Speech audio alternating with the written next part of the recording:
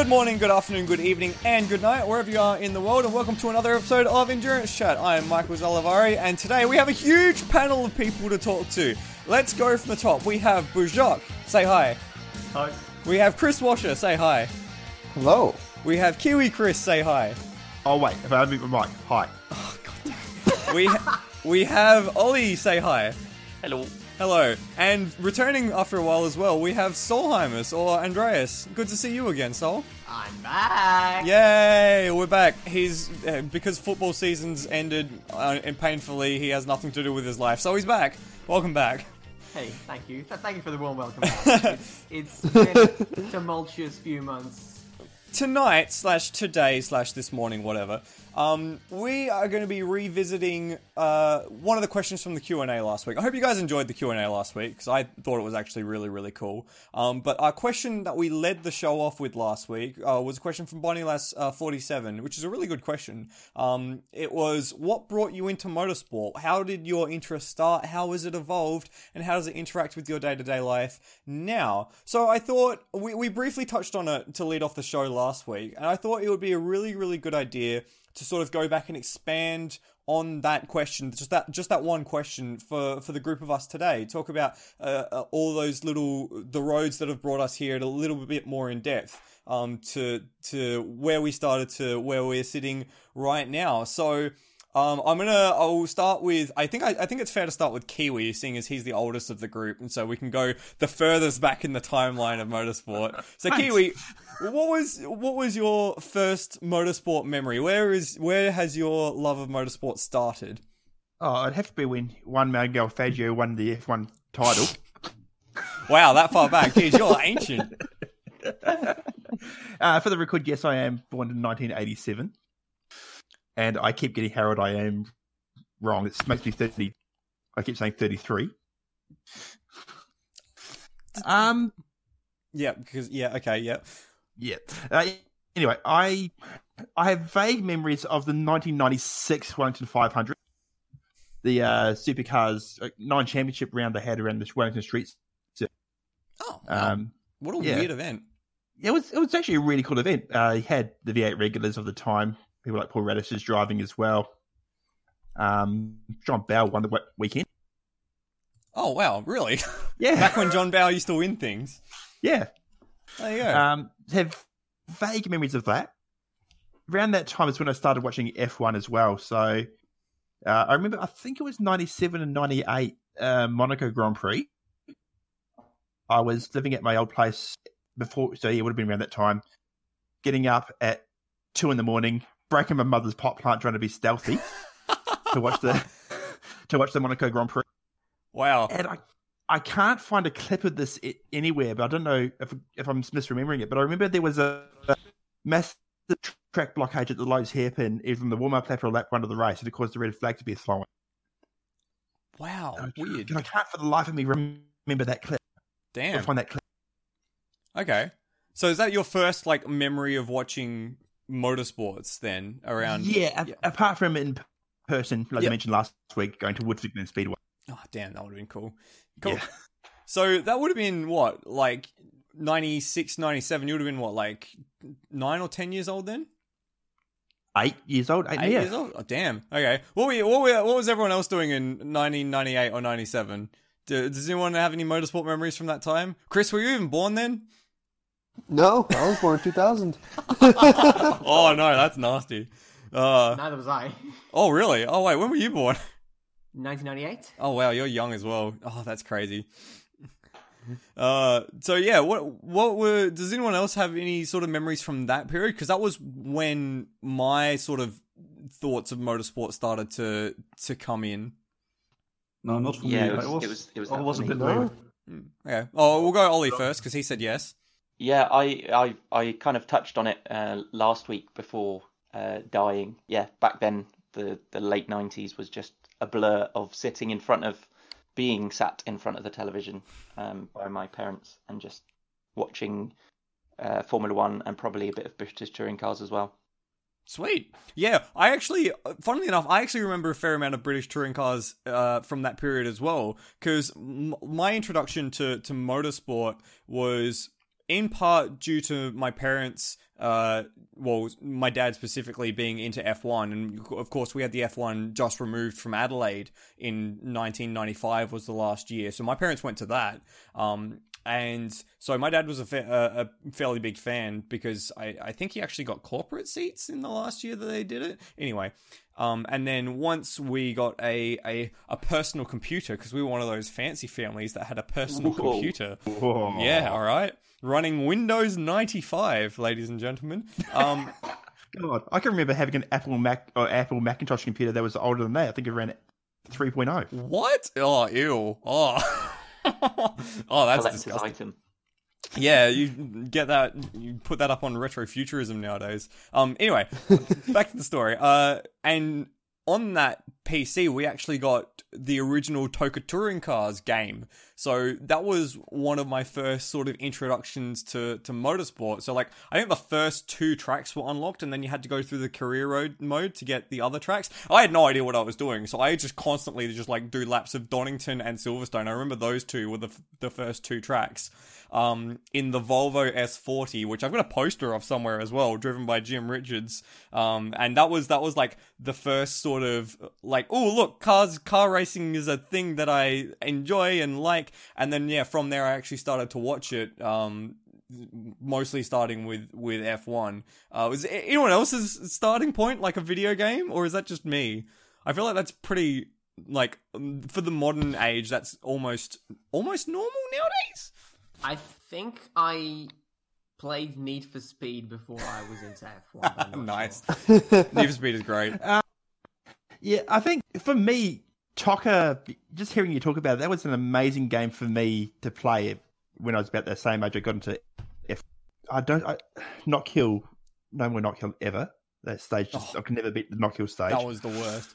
That was the worst. But I've owned since in every Gran Turismo game. Played the Jesus out of them in 97, the original. Ran around to my mate's place who lived 10 minutes around the corner from me to play on his console because I couldn't afford one. It was great. And yeah, then even now, pretty much I've played racing games for the better part of 2 decades. Yeah, and then you and I, for a while, played racing games together online very recently as well. Yeah, good fun stuff. Bajok, I want to turn to you for a second. Where did your interest in motorsport start? Because as far as I can think, there isn't really that many major Dutch tracks, are there? So how did you find your way into motorsport?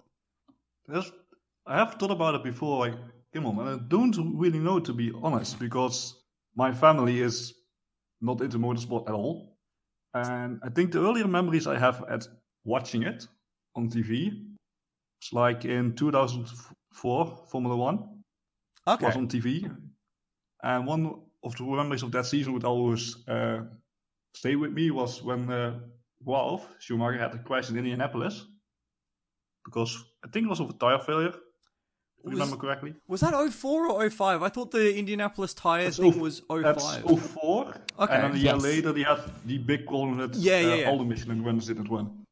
That was the year after that. And 05 was the first full season of F1 I watched. So that's when I really started watching it and all the series on TV. Cool. It was really difficult to follow at the time because we only had satellite television at the time, and we didn't have a lot of channels. So I couldn't watch a lot of racing, and the internet was basically non-existent. Yeah, non-existent back then. Cool. So I feel like F1 is a common starting point for a lot of people's motorsport journey.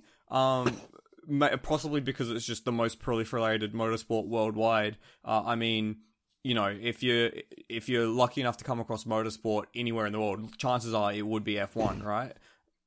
So Exactly. yeah. So did anyone not watch F1 growing up?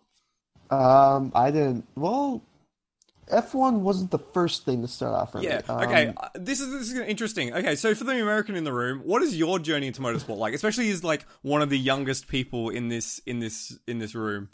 So I think it started back off in 2005. I remember going to a demo derby that my mom's boyfriend was a part of, and watching that. And also, I think I also went to a local short track race that's in my grandma's, called the Adventure Mountain Speedway. You know, hobby stocks, modifieds, 4 cylinders. Sounds like a Daytona game. So basically, you were raised on obscure racing. Honestly, yeah, what you're saying so far is just like the most like Wisconsin thing I've ever heard. Oh, this is Upper Peninsula, Michigan. Oh wow, okay. Damn, Yeah, it's still freaking then- northeast. And then I think at that Or same Midwest. year, I remember tuning into a couple NASCAR races, but I don't know much of anything about them. I think I turned them on. I was like, "This looks interesting," and kind of kept them on for a bit. But 2006, that's when it kicked off. Because I remember, ironically enough, I was a big WWE fan, and I was like, "Hey, Mom, when is the WWE pay-per-view?" It's like, "Oh, it's after this NASCAR race." I was like, "Damn it, oh man!" But ironically enough, I remember the Jeff Gordon crash from that race. Oh, so is that the famous Jeff Gordon crash which made everyone watch NASCAR, or is that a different one? I think so. It was a very hard hit. I think at Pocono Turn 1.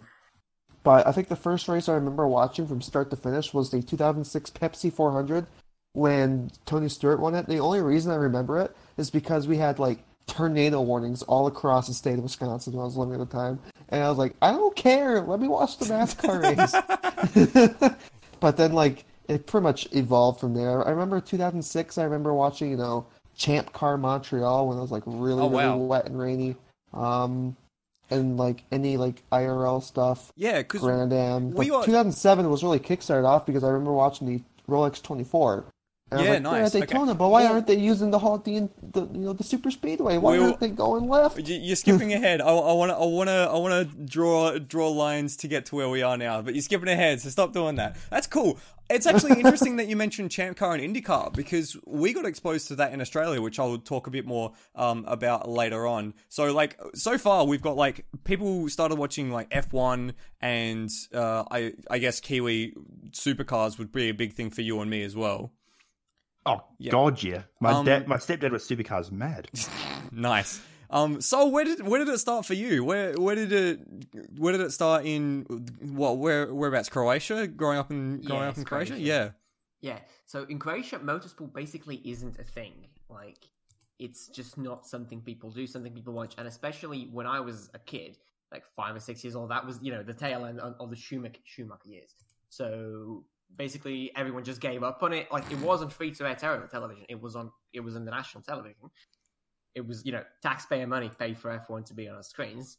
Good choice. But everyone just sort of started to give up on it because it was just, you know, Schumacher was constantly winning, and everyone was bored of it. But I remember being like, I was as a child, I was always, you know, very into numbers, very into, you know, sort of that sort of thing. And I remember being out of my first year of primary school when I was 7 years old. It was, I think, the first weekend or the second weekend after the school year had ended. And I was at my grandmother's, and there was this thing on television which had very fast, very loud cars moving around. And if you reference the dates, you might have noticed there were only 6 cars on the track. Yes, my very first memory of motorsport is the 2005 United States Grand Prix. Oh no. Well, there you go. There's the starting point. F1 again. What a weird F1 race to start on. Yes, and what didn't strike me was, you know, it's boring, but it was, this is something special happening. I should keep track of this. Yeah, we're watching history. We got Rex in the chat just saying same as Sol. So that's a weird starting point. Okay. Yeah, because that was what, Ferrari, Minardi, and Jordan were the only teams that ended up doing that race? Yeah. Including the now famous Paul Stoddart interview. Ah, yes, good times. Oh, I On Dutch remember that. TV. Yeah, I remember that. That was something that I completely missed because, of course, America and Australia's time zone difference is just super, super obnoxious. So, like, I would have been like 10, and I was no way I was waking up at 3 a.m. to watch an F1 race. I'm pretty sure my mom and dad would have killed me. So I completely missed that. So I only caught up on it like later on. when I saw it on the news a few days later. So wow, what a weird way to start. Ollie, you described to us a bit of a different starting point.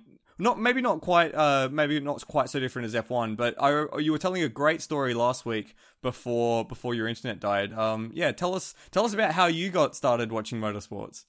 Yeah, so I guess it's starting to watch against your will, being put in front of a television as a little kid. You just kind of get used to it, and you're it's everywhere you look kind of thing in the UK. There are so many tracks, there are so many events over the year based in the UK that you're kind of spoilt for choice, really. And yeah, so my parents aren't too much into motorsport. My dad will watch Formula One. He did a lap for you can do a kind of single-seater, maybe with an instructor, so they'd convert it into a two-seater. Yeah. I think he did like a lap of Brands Hatch, like a few laps of Brands Hatch or something in that. So he's done things like that. I think he visited Indianapolis, seeing family in America or something like that. So he's done bits and bobs, but it isn't like an addiction like we have, sort of thing. You could say. That's a great way of putting it. An addiction. I like it. Yeah, and so I think there were events that we went to as a kid, but not too many. Like, it wasn't that we would always go to the local or the nearest British Touring Cars event. I would just watch it on TV because it was free to air at the time. Oh well, British Touring Cars still is, but Formula One unfortunately isn't. And so I went to, I can't remember what it was called, but I think it's some sort of Renault festival. And so you had Clio Cups, Megane Trophies, Formula Renault. Oh wow! So there were drivers at the time that probably made it up to Formula One, and top endurance drives, but I just didn't recognise it, and I didn't know. So that was up in Donington Park, and I've ever since had quite a connection to it. Being at university, only a very short bike ride away, so I could go to all the events. I could go to the historic, the British Touring Cars, the Brit Car. So I've got quite a connection with that track. Damn! Imagine going to university, like just down the road from a racetrack. Like, that would be sick. I'm jealous. It was pretty good. And just a quick sidebar. Yeah. Just a quick sidebar, Ollie. Just Kiwi would know this as well. There's actually in Bathurst, just literally 100 meters away from the entrance of Mount Panorama, there is I think it's what university is it? It's God damn it. Is it Charles Darwin University? Could be, yes. Yeah, there's just a university. There's like Charles Sturt. There you go. It's a university that's like right there. I'm like, man, I wish I'd done a university degree at that university. Yeah, and they've got writing in the chat saying there's a TAFE there as well. What else is there to do? Yeah, I mean, Bathurst isn't actually that small a town. It's like one of Australia's like largest inland centres, to be honest. So it's not dead. And this is a racetrack. Yeah. Anyway, sorry, I interrupted your story. Go on. But yeah, and something I touched on last week before being sent to the Shadow Realm. I had a few times also going to Goodwood, and I've only been to I've been fortunate enough to go to the Festival of Speed. That was in 2012. But I think I've been 3 times to the Revival. I was more into that sort of thing than the Festival of Speed, and part of it was just a connection with historics and beautiful old cars, and sometimes it was because I just liked drawing them and sketching and doing lots of art as a kid, and yeah, absolutely adored it. But the historics was my sort of gateway. Was fortunate again, lucky enough to be working as a summer job kind of thing, in a shop that restored and maintained cars that kind of went into these events. Oh, that's cool. But then the Festival of Speed in 2012 was the first connection face to face that I had with sports cars, Okay. as it were, because you have the showcase of all of the current and past cars, Yep. and then they have the procession of the car that won Le Mans the week Yeah. before, kind of thing. Cool. Okay, I want to take us back. We're all jumping too far ahead. Okay, I'm going to take. I think your point about like the historics and the events that you got to see is a really great point to pivot onto an actual question I wanted to ask people. What was the first event you guys actually went to in person? Have you guys been to an event in person yet? We'll go from Bajok because he seems eager to talk. Yeah, I think the first one, I don't accept the which way around which was first. It was either the season opener of A1 GP at Zandvoort, A1 the last season they had, which was cancelled in the end, or the Masters of Formula 3 at Zolder, because they couldn't race at Zandvoort that year. Okay, nice. So, because Zolder and Zandvoort are both. Wait, no, Zandvoort is Dutch, isn't Zolder Belgium? It's Belgium. Yeah. Okay. So were they both close by to where you were? Everything is close by in Europe. Yeah, that's a fair point. I mean, I drove Yeah. 13 hours to a race once. For me personally, at that age, because everything is so close by in the Netherlands, it felt far away. Yeah. And now you got older and you travel more. It's like this basically nothing. Yeah, fair enough. So yeah, A1 GP. Wow. What even was A1 GP? It was like a spec Ferrari single seater, right? And then everyone it was like they called it the World Cup of Motorsports or something like that. I think they used the car in other seasons later. Ew. Oh, Yeah. I don't remember what it's called. I remember, fun fact, I remember watching the A1 GP race and they found my report card and was like, "You're grounded, you're not watching this anymore." I was like, oh. Oh no! Oh wow! What a punishment! Oof. I was literally watching the A1 GP because it was like, middle of winter and they found my report card stashed under my, backpack, whatever. It was like, "What's this? Your grades are terrible." They shut off the TV. Wow, that's an oof. That would be like if I started like the school year and got in trouble with the teacher, my parents would threaten to not let me go to Clipsal, which was the Adelaide 500, the V8s. That would get me straight into line straight away. Yeah. That would be my first event, the Adelaide 500, Clipsal 500. I'm trying to remember. I think the first year I went was the 2004 season. I seem to remember Ambrose winning, which speaks to 2004. Because my dad was a Ford fan, and so he was always going for Ambrose, and by proxy, I was like, well, I guess I go for Ambrose now as well. So yeah, that would have been my first event in like 04. But yeah, the thing around Adelaide is there's like one half decent racetrack at Malala, and then the only real big event we had was the Adelaide 500. We didn't really have all that many other events around South Australia. So it was really hard to keep a big motorsport interest alive for me in terms of like actually going to the event. But the first time I went, it was just like, whoa, this is unbelievable. Can I ask a side question here? Sure. Like, you mentioned that there weren't many events around Adelaide. Do you see that changing in the near future with the Ben Motorsport? Oh yeah, it already has changed. Like, there's so much more motorsport stuff happening in Adelaide now. It's ridiculous. In saying that though, this is a discussion I wanted to save till later, but I guess seeing as you prompted it now, the interesting thing is that a lot of people I've talked to in motorsport industry have Australians specifically from Adelaide have said that the Formula One being in Adelaide is what prompted them to start getting into motorsport, because it kind of encapsulates the whole town. It's like, the entire east end of the town is now a motorsport track, so you kind of can't avoid it, and that's sort of how people got into it. Like, I was even talking to my mom today, and she said, yeah, we went because it was in town, and like, what else were we going to do? It was blocking up half the town. So yeah, it's interesting to see how that has had a run-on effect further on in, years gone by. Who haven't we heard from in a little while? Chris, what was your first motorsport event? Which Chris? Both Chris's at the same time. Go. Well, let's I love that you both said exactly the same things.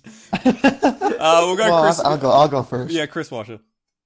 I think the first event I went to, because I went to a bunch of little short track races and stuff like that, a bunch of small little short tracks. The first real event I went to, it was live on pay-per-view. It was the 2014 Slinger Nationals. The what? It was a super late model short track race. It was one of the biggest super late model races in the country. It had NASCAR star Matt Kenseth. I had VIP seats for that race because my aunt was a bartender and she knew the Miller Lite dude, and the race was sponsored by Miller Lite. Jesus. Wow. Okay. Brilliant. So I remember watching that. I remember seeing like Matt Kenseth like in person because his son was also there racing. I got an autograph from Matt Kenseth that night. And also that same year, I also went to the IndyCar race at the Milwaukee Mile. Oh, cool. Oh, nice. Yeah, I remember Will Power leading like every single lap. I vividly remember like remembering that the Indy Lights race was a better race than the IndyCar race. As is so Is that often always the the case case? with support. I was about to make the same point. Isn't it always the case that Yeah. the support race is the better than main? Well, in some cases, some main races we've seen have been absolutely nuts. What about you, Kiwi? What was your first race? I think you mentioned the Wellington Street Race. That I watched, yeah. The first one I attended in person. Okay, so the first race I actually attended in person, because I never actually attended a race as a kid in New Zealand. I couldn't convince my family to do that. So my first race was actually the 2006 Bathurst 1000. Oh wow, really? Wow. Sorry, 2008. 2008. Yeah, wow. That must have been, for a first time event, that must have been off the chain. Yes, I wasn't brave enough to go up to the top of the mountain as a young 19-year-old? Oh, yeah. But everyone was. So I decided, okay, I'll get a grandstand ticket for the 4 days. Stayed in the town of Blackheath, which is about an hour and a half drive to the circuit each day. So it's getting 4 a.m. starts for each of the 4 days of action. Yeah, quality. It's just an awesome weekend. And then second race I attended was actually with you. Oh, really? Was that long between drinks for you? God damn. Yeah.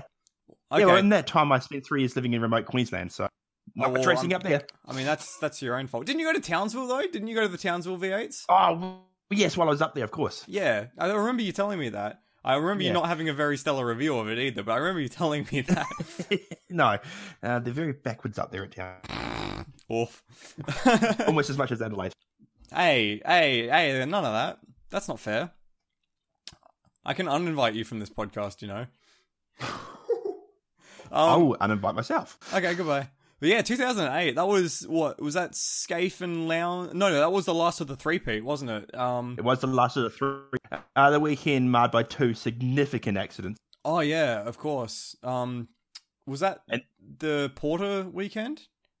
No, that wasn't Porter weekend, Okay. thankfully. No, that was the weekend of Radisic's career-ending Oh, yeah. Damn. and Andrew Thompson pull wheel in the Team Kiwi car At Murray's Corner. Oh, not Murray's Corner, at McPhillamy. Yeah, so basically, for those who haven't heard of these incidents, before the bridge into Murray's Corner, on the exit of the chase, there used to be a sand pit on the left, driver's left, so before the bridge that goes over the circuit.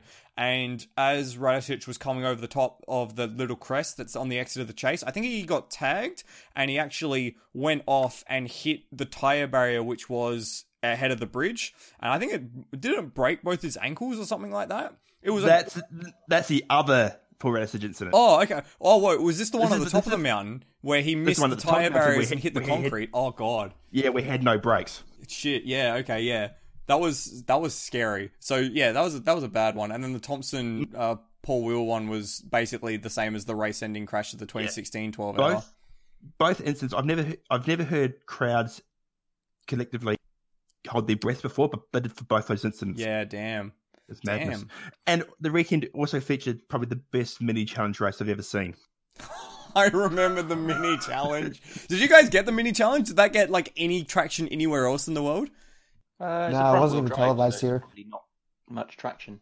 No, there was Mini Cooper Works. I think they were like a support package for BTCC, maybe. Okay, so because was it the John Cooper Works built into a single mate race series? Yeah, Yeah. that sort of thing. Yeah, that was what we had as well. Yeah, so it became a bit of a thing. It became, I think, like the modern analog in Australia is like the Toyota 86 series. You know, like this is a car that's built for, you know, pretending people are sporty. Let's make a race series out of it, seeing as they're popular. Yeah, so Thing with minis is that they're front wheel drive, aren't they? I mean, that doesn't really make that Yeah. much of. Clear But when, you, Cup's good fun, though. but when you got cars coming onto the last lap 4 wide through Murray's Corner, it doesn't matter what they are. Yeah, that's a good point. Another good thing is the trail braking going into tight corners because they're tiny little hatchbacks and they like to lift a inside wheel. Cock that inside wheel. Yeah, the minis like down the mountain were just ridiculous, weren't they? Like you know how they get 3 wheels sometimes in the chase, not in the chase, through the dipper, like because it drops so aggressively. You can sometimes get pictures of like GT3 cars with 3 wheels. Imagine that, but it's tipped forward, so it's actually the rear wheels that's off the ground going through the dipper. Basically, roll down the hill at that point. Yeah, absolutely insane stuff. Let's not forget, a Mini has one at the big Enduro. Yeah, back in, what was it? Was it 67? 67? I think it was. I'll fact check that. While I do that, Ollie, what was your first event? I think it must have been the Renault day. I think we got free tickets for it because it wasn't the closest track by a fair way. Because we would have easily gone to Brands Hatch or Silverstone instead. But Donington is, you know, a fair way up country kind of thing in the Midlands. So I think that was I don't know how we got them. Maybe won them in a competition, but I must have been about 10. Nice. So yeah, for a lot of us, it's all starting about that sort of age where we were about like 10 or that sort of area. Because like for me, I would have been 04, about 8, I think. So if you were about 10, Kiwi, you said your first event would have been when you were in your 20s because of the whole changing countries thing. Yeah. What about you, Sol? I was about to pose that to you. What about you? The first and so far only event I've been to, because I live where there is no motorsport, was the 2008 Hungarian Grand Prix. Oh, nice. Which one was that one? Was that Button who won that one? No, that was Heikki Kovalainen. Oh, was that Kovalainen? Oh yeah, he won a race. When Felipe Massa, like 3 laps to go or something. 3 laps to go, and I was in the turn 14 grandstand. That happened right before me. Nice. That's a pretty cool starting point to watch a race. How did you end up there? My father stretched for a birthday gift. Oh, what a cutie. Good on him. Yeah, that was it, and it was. I distinctly remember, like, the visceral experience of those V8 engines. Like, they were just loud. And what also struck me was how much the breadth of their sound didn't carry through the camera and through the microphones. Like, they sounded kind of weary and tinny through the cameras, but in person they were just immensely loud. But I also remember the Porsche Super Cup just being super fun. Porsche Super Cup is super fun. This will be backtracking a little bit. Part of my interest in motorsports actually comes through the Need for Speed Porsche game. It was like Porsche Unleashed or something like that. It was released in like 1999 or something, and I played the absolute living bollocks out of that game, and so I was just obsessed with Porsches from that point on. I mean, I was obsessed with Porsches before that as well, but also after that. So whenever any Porsche race was on, I was like, oh yes, Porsches. There we go. We got a lot of fact checking us in the chat as well. So yeah, that was the one. Good stuff. Good times. Again, just video games, man. Video games just turned my life into a motorsport dream. The next question I wanted to ask everyone is, when you were watching these series, who were your favorite drivers? Like, I know for me, like, Marcus Ambrose was my V8 driver, but I was obsessed with Michael Schumacher growing up. Like, we would watch the Ferraris every single time, because I was a big Ferrari fan, because his name was Michael, and he was winning, and that was, like, the best. And I legitimately thought for a long time that the German national anthem and the Italian national anthem were one song.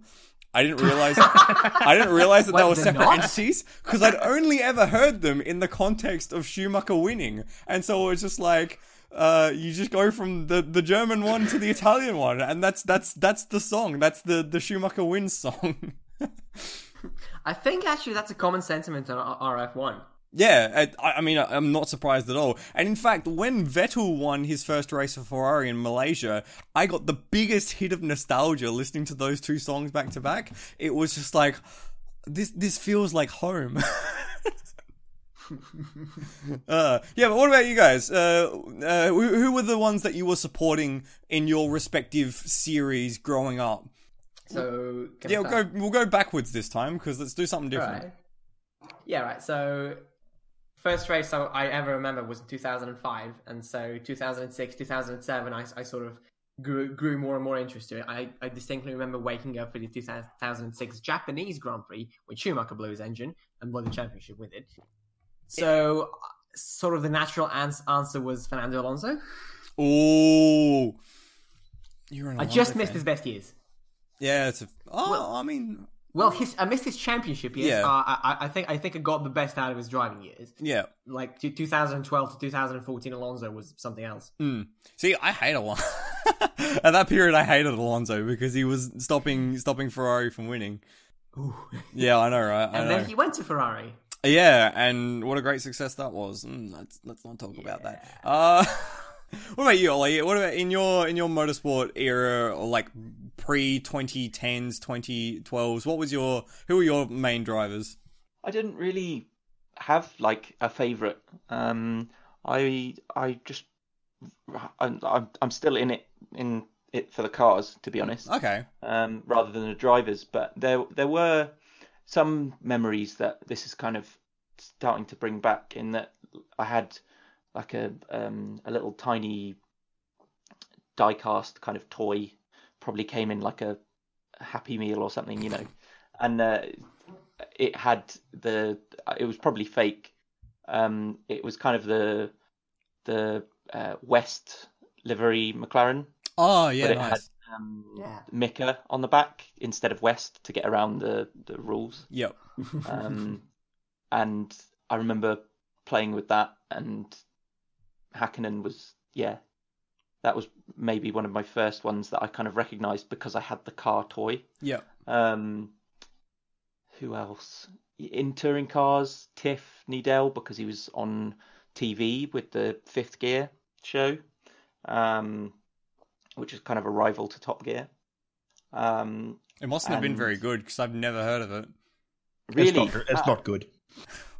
well, it depends. It was good and bad and in waves. And also Tiff did he did a few historics kind of things as Oh, well. cool. So I recognised him whenever I went to the revival sort of thing. So he would do quite a few fun little races, and it was kind of not like a celebrity, but it was a name that was put in. But yeah, going back to Formula One, you have the Montoya, Williams, the Raikkonen, McLaren years, Yeah. and things like that. That was pretty.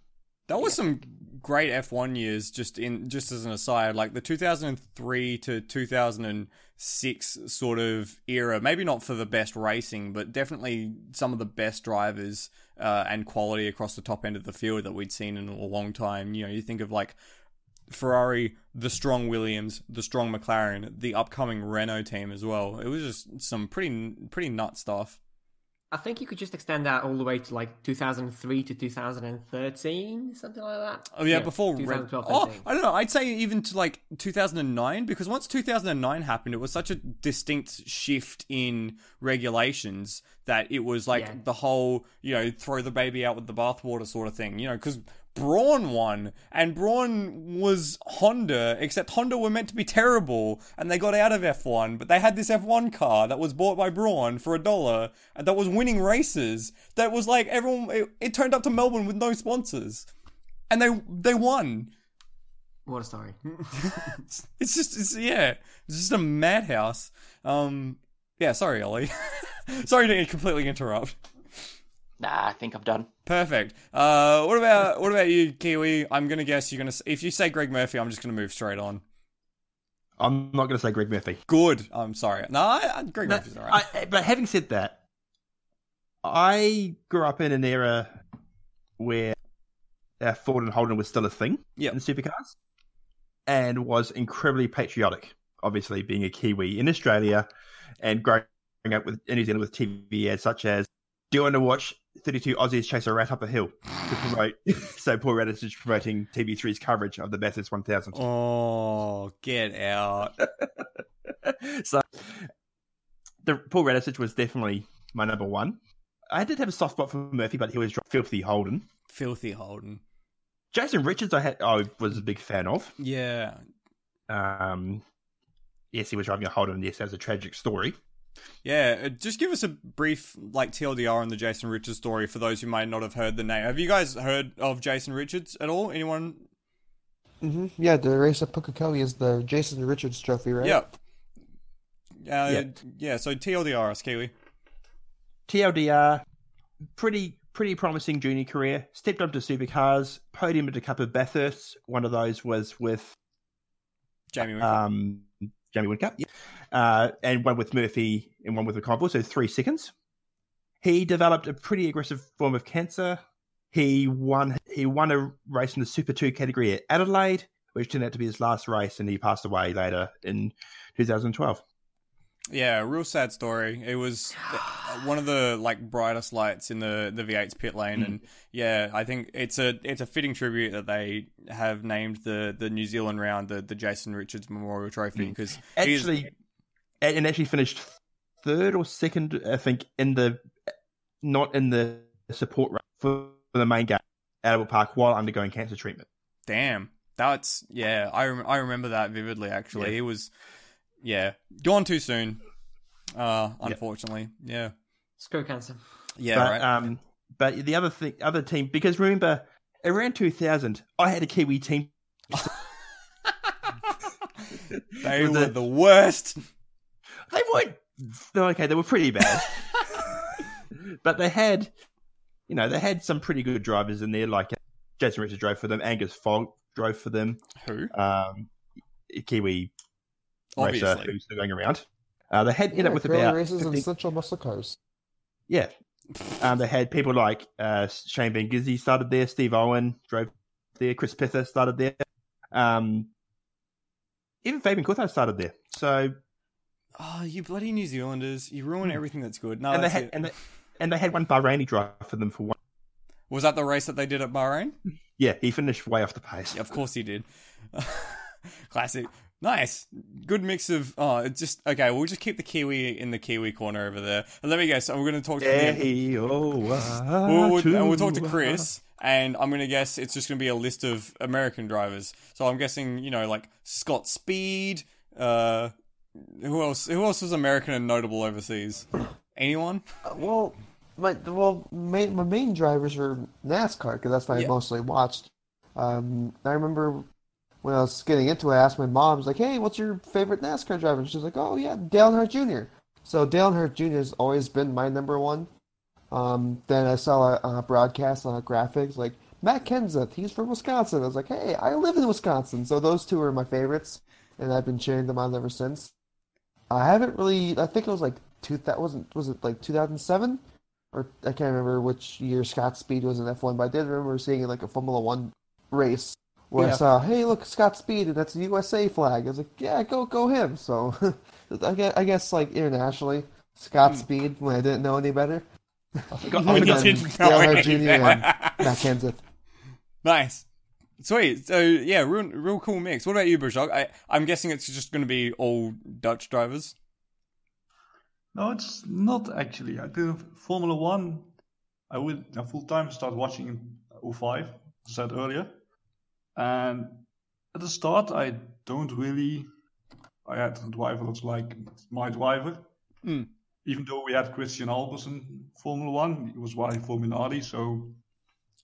Did he also drive for Spiker when Spiker was a thing? Yeah. he was the one who took the fuel hose with him at Magny-Cours. Oh no. If I remember correctly, some people later say it might have done on purpose from Spiker's end to get him gone so they could hire a driver with money. Wow. Don't know if Okay. it's true, but I've heard that story. But it was Schumacher actually, which I became a fan of. And it was especially after Imola in 2005. Because in that race, I think he started in 13 or something. And he charges through the fields. And in the end, it was really close with Alonso, like for lap after lap. And even though there wasn't an overtake, just the tension of possibly being an overtake, it was just an awesome watch. Nice. And I remember that, and I remember it felt like the Ferrari was so on the edge while Schumacher was driving it, which just made me a fan of him. Sweet. In Formula One. Yeah. So that was. I think Schumacher would be a lot of people's favorite driver, because I know, like, nowadays I don't really have a favorite driver. I kind of follow teams and follow teams at a surface level, but really I kind of just follow the sport. But, you know, for me growing up, I was a one-eyed Ferrari Schumacher driver. In fact, I tell people this all the time. I've got a Ferrari poster of the F2001, like, literally just above me right now. So it's amazing, like, how many people... He's like... How many people he would affected. Because, like... This is me just, like, sort of spitballing here. In that time of, like, F1 popularity in the early 2000s, everyone would have just seen Schumacher. He basically became a household name, even in, like, beyond motorsports. So, yeah, I think it's just interesting how many people have said Schumacher is one of their favourite drivers. I mean, it's an idiom here. You drive like Schumacher. Oh, really? Yeah. Wow. Okay, that's cool. I think I've heard it here too. Like, who do you think you are, Michael Schumacher? Yeah, it's the same here. That's awesome. That's brilliant. I love that. Because here would be like, who do you think you are, Peter Brock, or who do you think you are, Craig Lowndes, or Jamie Winkoff, etc., etc. Because I think V8s is bigger here probably than F1 is. Makes sense. Since you don't have to get up and it's like America where NASCAR is bigger than F. Yeah. Yeah. So I wonder actually, like, if that means that F1 is more Eurocentric. I mean, you know, at the moment it's probably trying to be more Asian-centric. But anyway, we're getting sidetracked, which is kind of the point. Where was I going with this? At some point, for all of you, you must have gotten into sports cars, because we're here on an endurance sports car podcast. So I want to know from you guys, where did that interest in sports cars come from? Was there like a tipping point, or was there an event that you saw, or what made that first interest in sports cars become a thing? Oh, sorry, Bridget. I'll go Ollie first. We're just gonna mix it up. Okay, so for me, it kind of goes back to my previous chat about the Goodwood Festival of Speed. So my background was with the kind of historics, and have seen racing and at static shows, historic entrance to sports cars. You know, the classic 250 GTOs and things like that. Really beautiful cars. And being at the Festival of Speed, where you kind of have these batches of cars, or you have like a batch of sports cars kind of thing, and it does them in chronological order. And you would have the really old cars from the 60s, and then it would go like a flip book, year by year, car by car, going up through the ages until they had that year's Le Mans winning car. And it was kind of a fast forward through what I was into at the time to the present, and it kind of gave me a crash course in the history to get me up to date pretty quick into the cars of the day.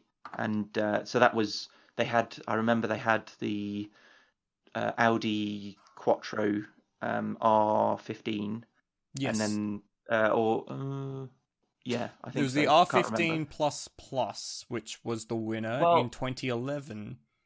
Or was it the first R18? It was the first R18, and then they had also the R18 e-tron Quattro. So they had the two side by side, and that was pretty cool to kind of see. Oh, okay, what is this all about? Yeah, it was quite cool to see like the first of the breed kind of thing. Cool. There was the Pescarolo before, but you know. in terms of closed top modern sports Well, cars. I think there was a Pescarolo hybrid, but regardless, it was the first of the proper era. Of hybrid race hybrids. winners, basically. Yeah. So were you watching Le Mans at that point, or is that something that you hadn't encountered yet? So I think my first, other than knowing a hearing of it through the historics, it kind of didn't really have its place at the top sort of thing.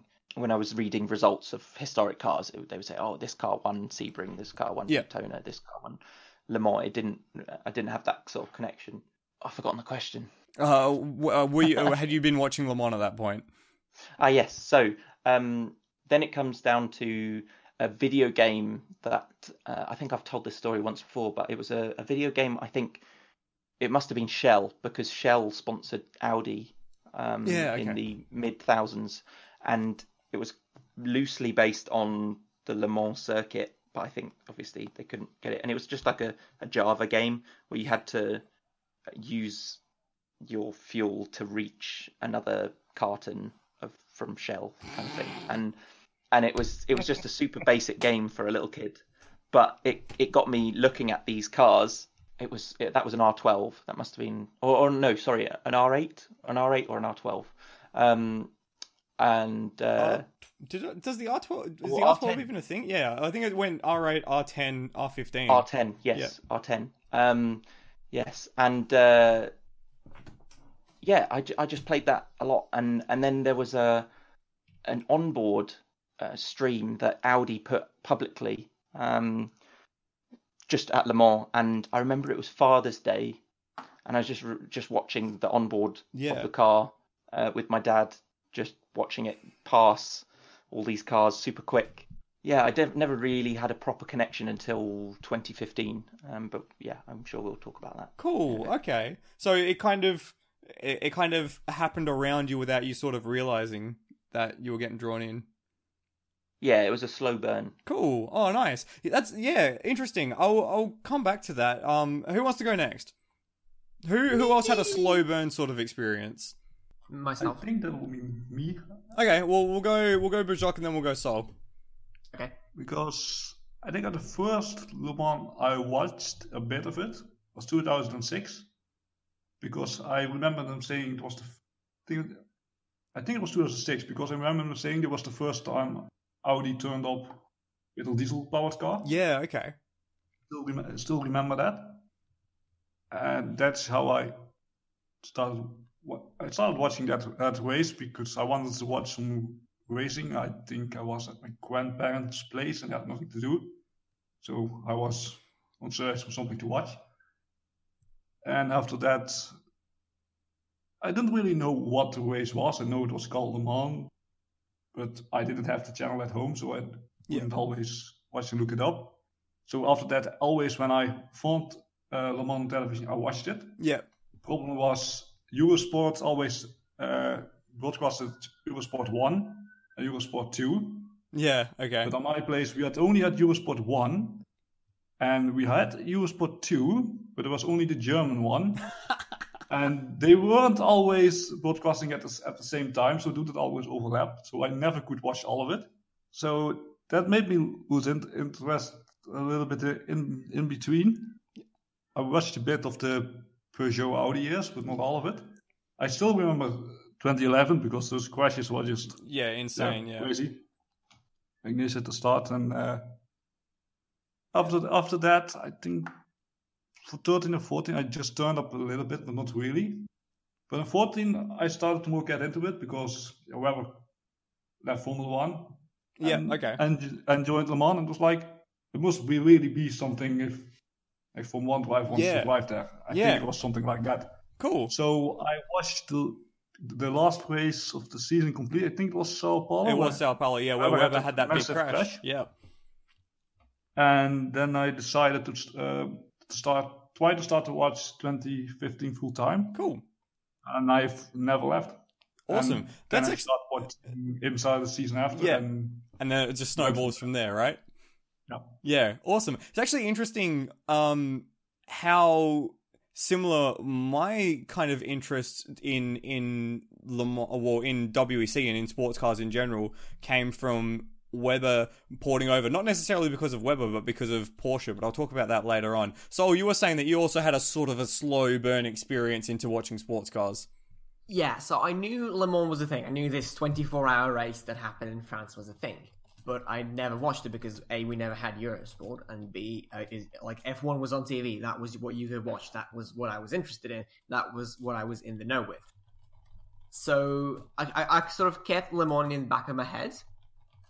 And in 2013, I believe it was, I had, like, the school year was over and I had time in the evening, so I put Le Mans on and I put it on for the start, and guess what happened on the first lap? Yeah, the Simonson crash, yeah. Exactly. As you can tell, every time I'm introduced to a discipline of motorsport, something very bad happens. So I sort of watched the race in and out. Tom Christensen, what was it? Tom Christensen won in the end? Yeah, probably. And yeah, he did. I just couldn't remember whether his last name was Christensen. In before band. Yeah, definitely. Anyway, it's okay. Chris didn't remember Michael Christensen, who apparently I'm not sure who Michael Christensen is. Chris, can you remind me who Michael Christensen is? Remember Nürburgring? I just still don't know. Really? Anyway, sorry. So I'll continue. Yeah, so I sort of, and then I found out that Mark Webber, who was a Formula One driver, sort of was moving over, and since F1 was leaving free-to-air television after the 2013 season, I figured, you know what, I'm going to start getting into sports cars. And since I had just made a Reddit account, I also went on. There was r/Formula One, so I tried. You know what? Let's type in r/WEC, and yeah, there we go.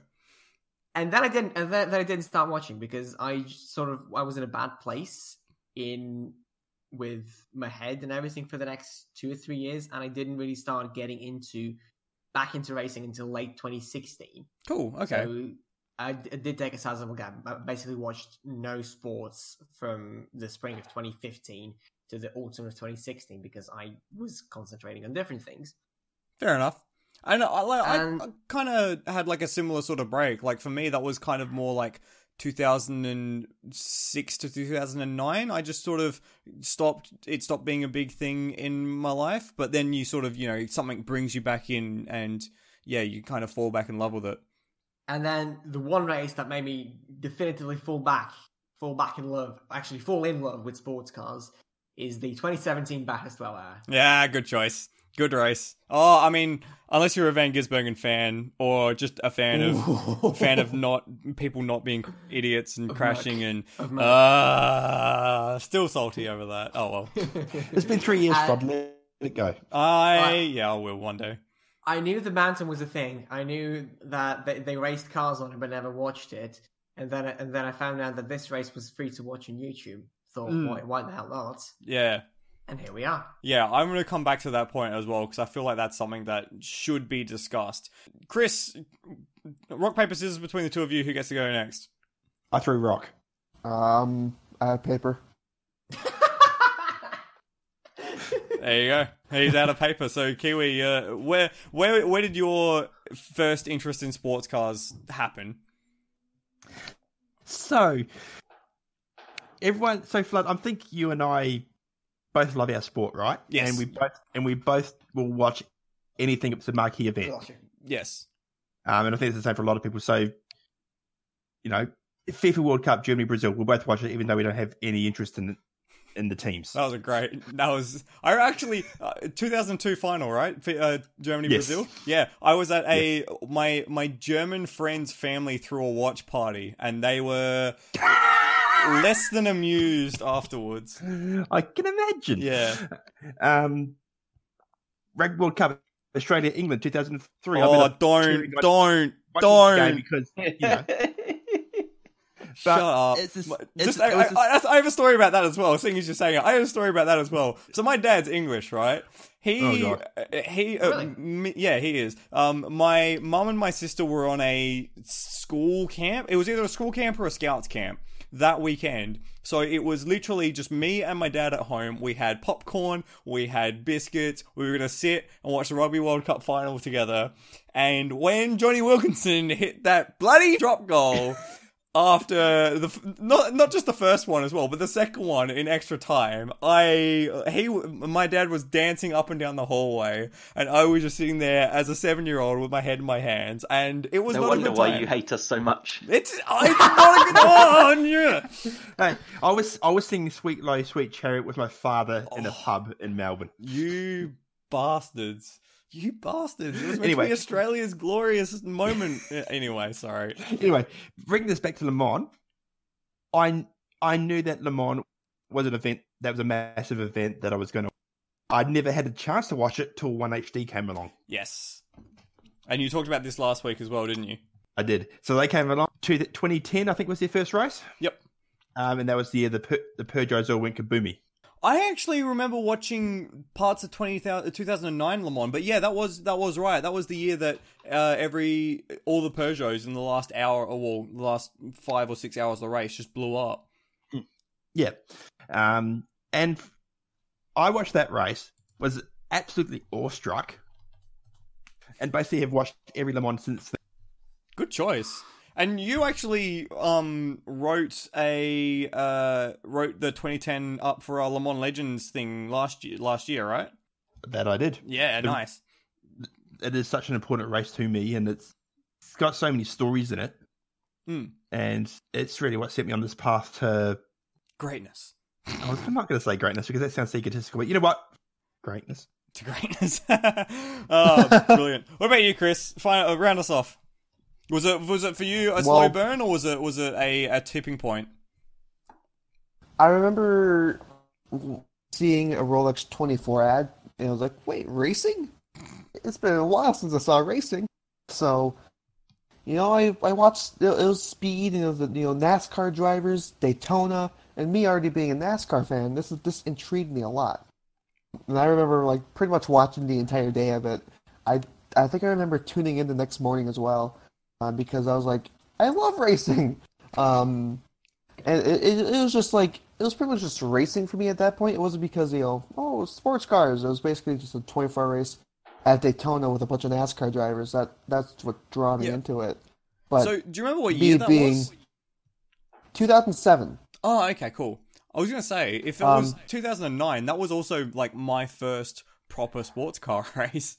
And then I think a couple years later, I was watching Le Mans for the first time, and I remember it being 11 o'clock p.m. my time, and my mom would be like, "Hey, Chris, it's late. You should go to bed." And I was like, "But it's daylight at Le Mans." Classic. But that argument didn't work. Nice. Oh, that's really cool. Yeah, because my first introduction to sports cars as well was the 2009 Le Mans not Le Mans, Daytona 24 hours. So I vividly remember the Brumos Riley winning that race. So yeah, that was my sort of first step in. But yeah, similar to a few other people who have mentioned, Le Mans is a thing I'd heard about and I'd, seen references to, but I'd never actually seen. And then, as Kiwi mentioned, when they started showing it on a TV channel in Australia, I was like, okay, I need to watch this. And yeah, it's interesting that you mentioned the 2010 race, because to me, that kind of exists in such a grey area of sports cars. Because I was watching sports cars, I knew some of these drivers and some of these teams, but I had no idea of the rest of the landscape. So it's just it's when you did that review and you started showing those videos, it's I vividly remember Nigel Mansell's crash into Arnage. I remember that. I remember watching that, but I couldn't tell you anything about that team, that car, what that class was. I just remember the crash and being like, huh, that's neat. Yeah. I was looking through the entry list just before. As of 2010, I would not know any of those names as a 23-year-old. Yeah, exactly. Who the hell is Alec Nish? Who the hell is Mark Lee driving a GT2? Exactly right. Yeah, and then once you start to see a bit more of those names I made it a thing every year to watch just at least some part of Le Mans. And then as I was going to make mention of, the fact that streaming started to become a thing made it so much easier. And I think it's important to talk about the relevance that streaming has had on the growth of sports cars, because I know that for me now, that the way that I watch sports cars, the way that I watch most sport, to be honest, but specifically sports cars, is streaming. There simply isn't the market in my part of the world to be able to watch it on free-to-air TV anymore. And so the fact that you have all these series streamed for free online has meant that I've been able to personally go out and watch a lot more things. And I'm going to hazard a guess that for everyone else in this channel, it's the same, right? And it's not I just don't even have television. Yeah, exactly. It's not just series that are streamed for free now. With online streaming like FUD, View and I, KO. Yeah, exactly. If it's not on YouTube, it's on It'll KO. be on KO, yeah, exactly. And that's $25 a month. That's an investment you and I will. Yeah, well, exactly. I make you. Hey, I've said I can pay for it. I can pay for it as well. We offered Kiwi. This is true. This is true. I've got you too. We're all in this together. Speaking about being all in this together, what about the subreddit? When did you guys encounter the subreddit? Because like there's a few. I'm not sure. I know Kiwi, you were a part of the subreddit before me, but I don't think anyone else here was. Yes, I was there in 2014. I was going through history just then, and I actually won the Le Mans prediction contest of 2014. Oh, really? Yeah. No way. Yes, way. The first thing you want in your entire life. The only thing you want. True. Too mean. A little bit. Yeah, because I've actually gone back because my first weekend on the sub, I like Bujok mentioned earlier, I didn't follow Mark Webber across. I followed Porsche across because when Porsche announced that they were coming back, that was what drew me to WEC and being like, okay, there's this series, I need to watch this now. But my first weekend on the sub was running the race thread after the mod that said he was going to run the race thread didn't do it. Cookie Monster, wherever he is in tonight's broadcast. Apparently he's playing video games instead of being on this podcast. What a dick. But yeah, so that was like my first experience of the sub was the 2014 Silverstone race where I ran the race thread. And I saw your username actually pop up in that, Kiwi, which was pretty funny going back and looking at. Asking it all those naive questions about what's the car do? What's the car do? And just being like, I'll find out, maybe. God, we've come a long way. 7 years later, we still don't know what the hell we're doing. Yeah, that's a good point. What about anyone else? Who do they think was the next one to jump on the subreddit? We got a starting point of what, April 2014. Who reckons they were next? I actually think I was earlier. Really? Or when did you jump in? Because I remember on the previous Reddit account that I had that I have since deleted, I remember asking a question about TLDR WEC to me in February of 2014, something like that. Oh, wow. Like, in the winter break, I remember doing that. So it definitely was 2014, and it was when the hybrids was sort of... Well, that might have been 2015. I'm not sure. Well, 2014 was the first year of the hybrid regulations, where the hybrid was required. So it might have been 2015, but I think it was immediate. Like, immediately, I heard Webber's coming over. Okay, I'm going to watch this. Oh, there you go. I think that's how it went. But then again, I didn't. And my next experience with r/WEC is posting a screenshot of Maro Engel's vandalized Wikipedia page. Oh. That would have been after Bathurst, wouldn't it? Yeah. Yeah. That's an oof. Okay, who reckons they were after Sol or after us? I think it could be me. So I was into F1 back then when I was at university, and I was using the Formula One subreddit for pictures and news and clips and things like that and GIFs. And I think maybe it was a cross post for, I think it must have been the Nissan. Oh, yeah. I think maybe it was the Delta Wing actually, that was preceded it, that kind of crossed the path to r/wek, and I didn't even have an account. I was basically just surfing across, stealing GIFs and to look at like highlights, clips, and things, because it was kind of the time when Sky, I think, started taking the rights to Formula One, so half the races. So were what blocked, years? kind of What thing. years do you reckon it would have been? I think either during 2014, definitely 100% 2015. I was there before Le Mans because it was during the development of the GTR 11 Nismo. Yep. It might have been 2014 with the Delta Wing, and I distinctly remember lurking around and having it in the background while I was doing some work. And I do remember one of my friends was asking me about the flares and saying like, "Oh, what's that car? What's that car? What's that car? What's that car?" kind of thing.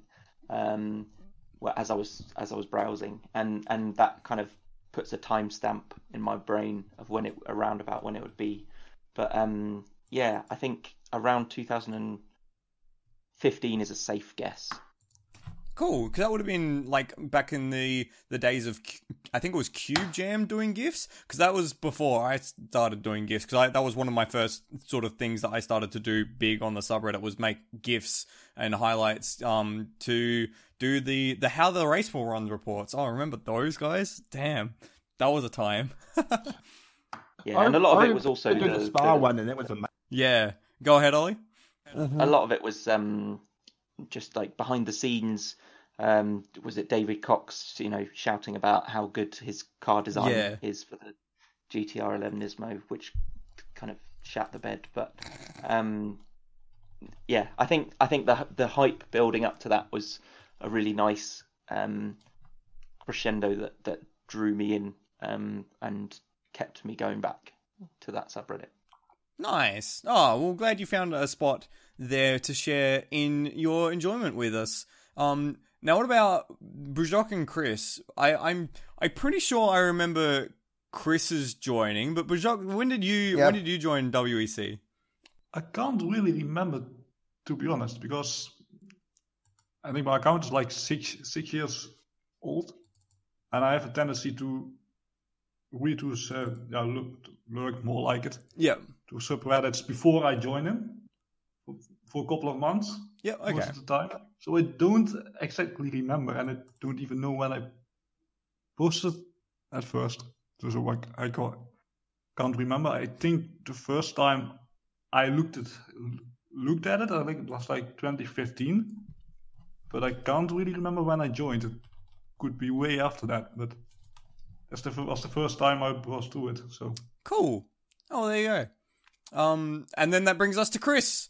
Chris, what was your first quote-unquote big event on r/WC? Do you remember? I do. I don't remember the year. I think it was like 2015 or 2016. I think you had a post basically saying racing's not over yet. Here's all the events happening happening towards the end of fall, middle of winter. And I put a link down. I was like, here's a stream I found for the 25 hours of Thunderhill. Yep, there it was. And then I remember you guys made a thread there. I think I remember me being my 15, 16-year-old self, me being hot shit. I messaged the mod chat. I was like, hey, if you want help, if you want a mod, I'm here. Yep. Yes, I remember that. You were so eager to do everything, and we're just like, it's a 25-hour race which no one knows about, that no one knows anyone who's driving, and no one's going to care about. But I appreciate how enthusiastic you are. Now we're just going to redirect you into something that everyone's going to like. No, it was cool. I specifically remember that because I do remember you posting, like, messaging me specifically, and also messaging us as the mods, being like, "Hey, let me help," and us being like, "We got it, but thanks." Who the f*** are you? There we go. There's the first siren. the first instance of the Nürburgring siren. Yeah. Oh, that's cool. It's really, It's amazing how much, well, I guess it's a sign of how the sub sort of grew and a lot of, how much of that traffic we kind of siphoned from F1 in the first two sort of seasons of like the hybrid era. But yeah, you know, I look back at that time, cause I was, you know, for me, I was pretty heavily involved in the sub as a way to escape, you know, uni, because oh my god, screw what I was doing at uni, it was the worst. But it was interesting, sort of seeing people's usernames become more common and seeing, you know, recognizing people, and yeah, sort of how in my time of being a part of the community and then a moderator of the community, how everyone sort of started to interact. Yeah, so I guess things were coming to the end.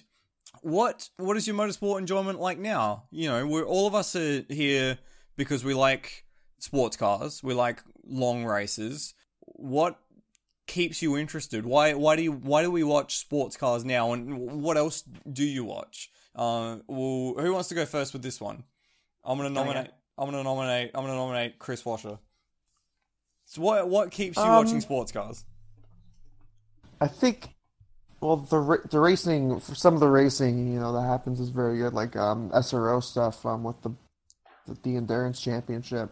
But it's mainly just the community here, because it's more fun when you have something to, or have a community to, like, hey, there's this race, want to talk about it?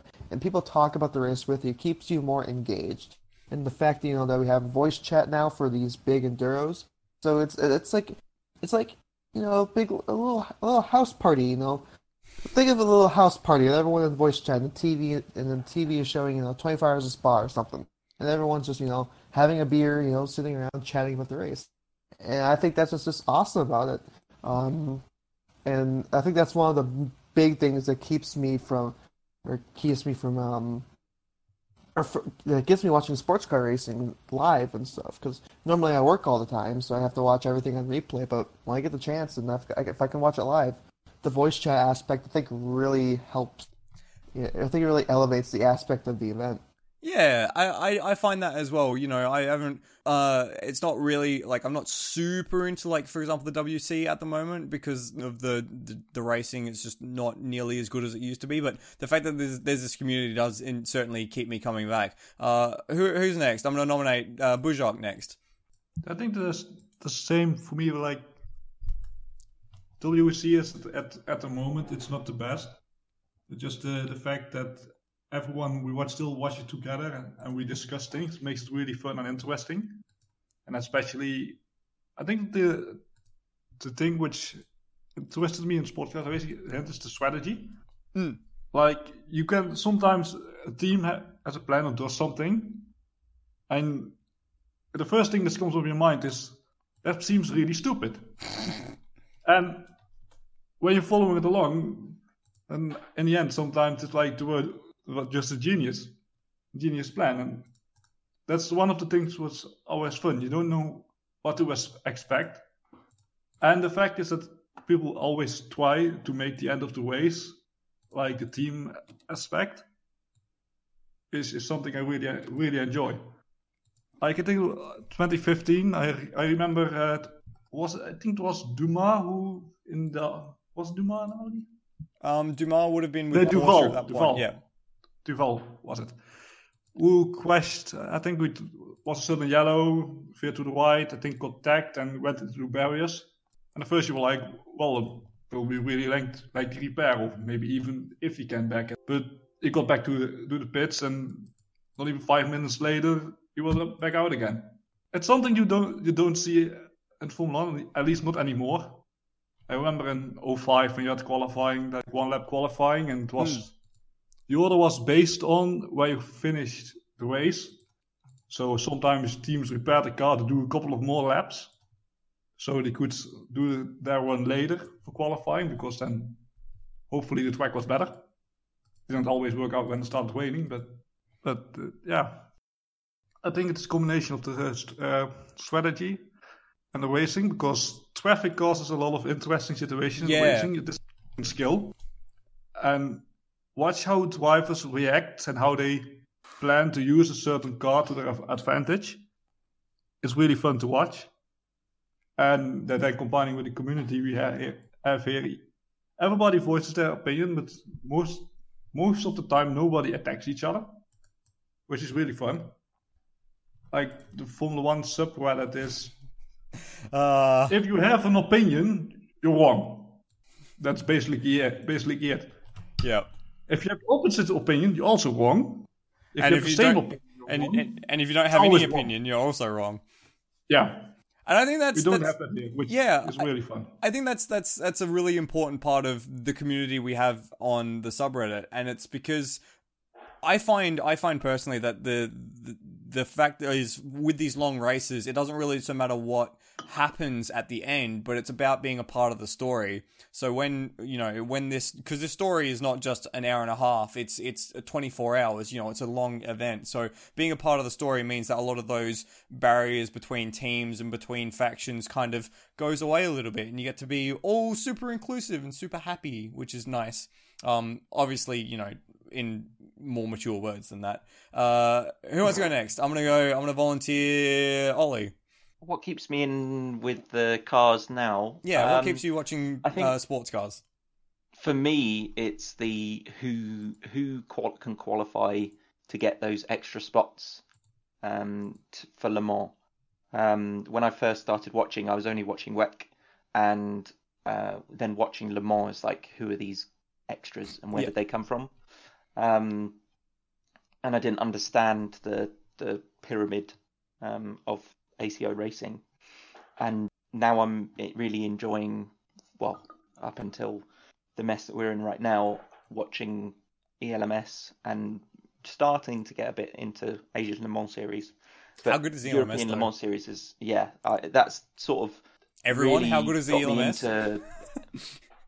It's good. Yeah, it was good to add context and see who these people are, these teams, building kind of a broad base for understanding the ACO stuff. But also, what's interesting to me is all the cars. If there's any new every year new developments or anything like that. Unfortunately, we're moving away from that with more the new developments, kind of things, whereas LMP1 used to be more open. What brings me to the sport, it's the cars, and will probably always be the cars, and that stays every year. Cool. Obviously, you've maintained that sort of similar interest into your professional life as well, because you're an engineer, right, as well. So kind of looking at the nuts and bolts behind the machinery, is that why you've chosen that career? I think also what's interesting with sports cars is like watching the mechanics do their work and tearing up a car and seeing how quick they can put it back together again and things like that. That's pretty cool in sports cars, and stuff that happens in endurance racing. In Formula One, you have a car with a mechanical problem and they just park it. Whereas in a proper endurance race, they're fighting for every second still static in the pit lane, or in the garage. I really like it when you get to see under the skin after a crash. Yeah, and some of the best stories to come from Le Mans have been those repair jobs as well. Like, I think one that I remember early on is in my sports car watching history is the Corvettes, the GT2 Corvettes, when I think one of them broke down and was out, the other one had a crash and then spent 8 hours getting repaired in the pits. And they had the whole thing live streamed as well. They had a garage cam, so I was streaming the whole thing. And then within an hour of it being back out on track, a young Alex Davison punted it in the Porsche curves. And so they had all that work undone in an instant, which was really unfortunate. But yeah, the spirit of the team, something that really struck with me. And yeah, watching the mechanics get to work is something very unique to sports car racing, to get the car back out and to be classified. I think Sol, you're the last one. Yeah, so I have two answers to this. Okay. The first one is, remember how when I was a kid, I always enjoyed sort of the numbers and sort of tracking things around and that sort of thing. Well, in multi-class racing, there's always something to keep track of. you basically need 2 to 3 screens to watch a race properly.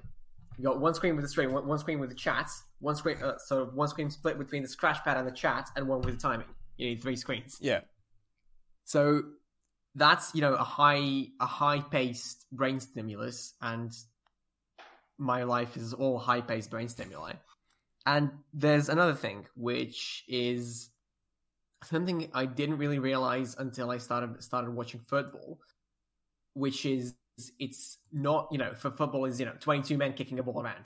It doesn't sound very appealing, but what I realized is that it's not only about the sport or the game itself, it's about the millions of people watching that same event with you.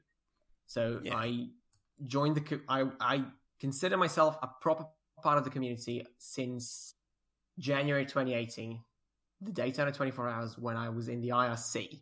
Yes, the IRC chat. The last race in the IRC, I think it was. It would have been. Sebring was the first race here. Bathurst would have been the first race in the Discord, actually. There you go. Yeah. There you go. And then I joined the Discord for Le Mans that year, and then 3 months later, I was in endurance chat. And it happens quickly, doesn't it? does happen quickly. And I think the community, as a community, especially one like r/WEC, where it's a niche squared hobby. We drive each other to keep going, and yeah, it's not about the cars going around for 24 hours. Not only about the cars, though the cars are amazing, and the drivers are amazing, and the stories are amazing, but it's also about the stories we build in the community. Aw, that's real cute. Yeah. That's definitely true, and some of the best memories that I've had watching races aren't about the racing, but definitely about the people I've been watching with, like Pooh Man. If anyone still remembers Pooh Man, one of those classic IRC memes. God. Yeah, one of those classic IRC memes. I still think my favorite Pooh Man related moment, this is going back a few years, was when we had a Pooh Man imitator. So we had Pooh Man and we had actually Pooh Man. And I think it was you, Chris, who was like, "We got to figure out who's who." And what was the question you asked? Do you remember? Chris Washer? What I'll tell you is something about Japanese cars, right? Yeah, exactly. And because the original Pooh Man used to always call them Jap crap, and we found the imposter, everyone. Oh, that's right. We found the imposter. I think it's the top post of all time on r/WEC circle joke. It's pretty close up there. That was good. And the whole legend of Pooh Man, for those who don't know, it all started, I think the 2014 Le Mans is when it first started, and that was when Cookie was giving away flares in like a random number generator sort of deal. So like in the middle of the night, you were like, he'd pick like 7 or 8 people and they'd go into a random number generator and it would shoot out one. And there was one which was the Toyota Mark II Eagle, I think it was, and so Pooh Man was just complaining about it being Jap crap, and then legitimately Cookie pressed the button and it shot out Pooh Man's name to get the Toyota Eagle, and he was very unhappy about it. But that's the legend of Pooh Man, everyone. Now you know. And I guess I should let Kiwi have his bit as well. I did say Sol would be last, but Kiwi, I guess you have the floor. Yay. We started the show with Kiwi. We're going to end the show with Kiwi. Yeah, well, for me, there's just nothing better to watch. Everyone can watch their My Kitchen renovation, how cooking, get yelled at by Gordon Ramsay, vote someone off rules. And by the way, do it while singing a song. To me, the real drama comes from live sport when you don't know what's going to happen. Mm. When that live sport goes over a long time period, 6, 12, 24 hours, where you're testing man, machine to their absolute limits, all for what's glory and success. Fame, immortality. Right? Yeah. The absolute pinnacle of your... There's nothing better. And the first race I watched, the first one I watched, we talked about the drama there, and this story pretty much in every endurance race. Sometimes you have to look harder for them than others, but there are stories there, and if you dig deep enough, you find that story. And for me, there's nothing better than that. That's awesome, man, because that's probably the strongest thing for me about watching endurance racing. And I actually really like the answers that I got from all of you, because every single one hits something different that is why I watch. But there's the community, there's the machinery, there's the stories we make ourselves, there's the drama. But to me, it's all about the how everything plays a part, how you've got the team, the driver, the mechanics, the pit stops, the strategy, the engineers, everything plays a part. And because you have this long period of time, it means that everything has its chance to play its part. And that's why I keep watching endurance racing. That's why I love it so much. And yeah, it's a beautiful thing. And so I want to, thank you everyone for being a part of this podcast tonight. It's been cool to hear about how your interest in motorsport has become a part of this podcast and this community at r/WEC, and I hope that all of our listeners got to appreciate that as well. Yeah, that was nice and cute, guys. I appreciated that. And also, it was so cute. I feel like I have to swear just to bring it back to being non-cute. Well, you, Kiwi.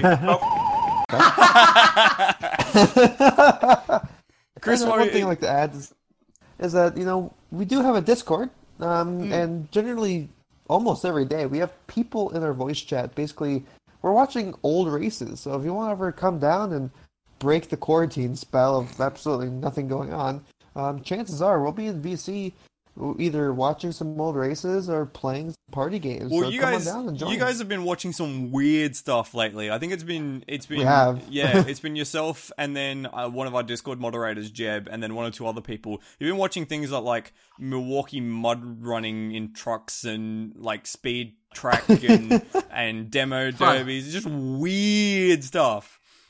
Flood. Yeah. This is how the outside world sees us. Yeah, I know, right? Just wait. You should join us for our weekly rewatches on Saturday. We just watched a normal race last night, which was the 1,006 kilometers of Palanga, which is entirely Chris's fault.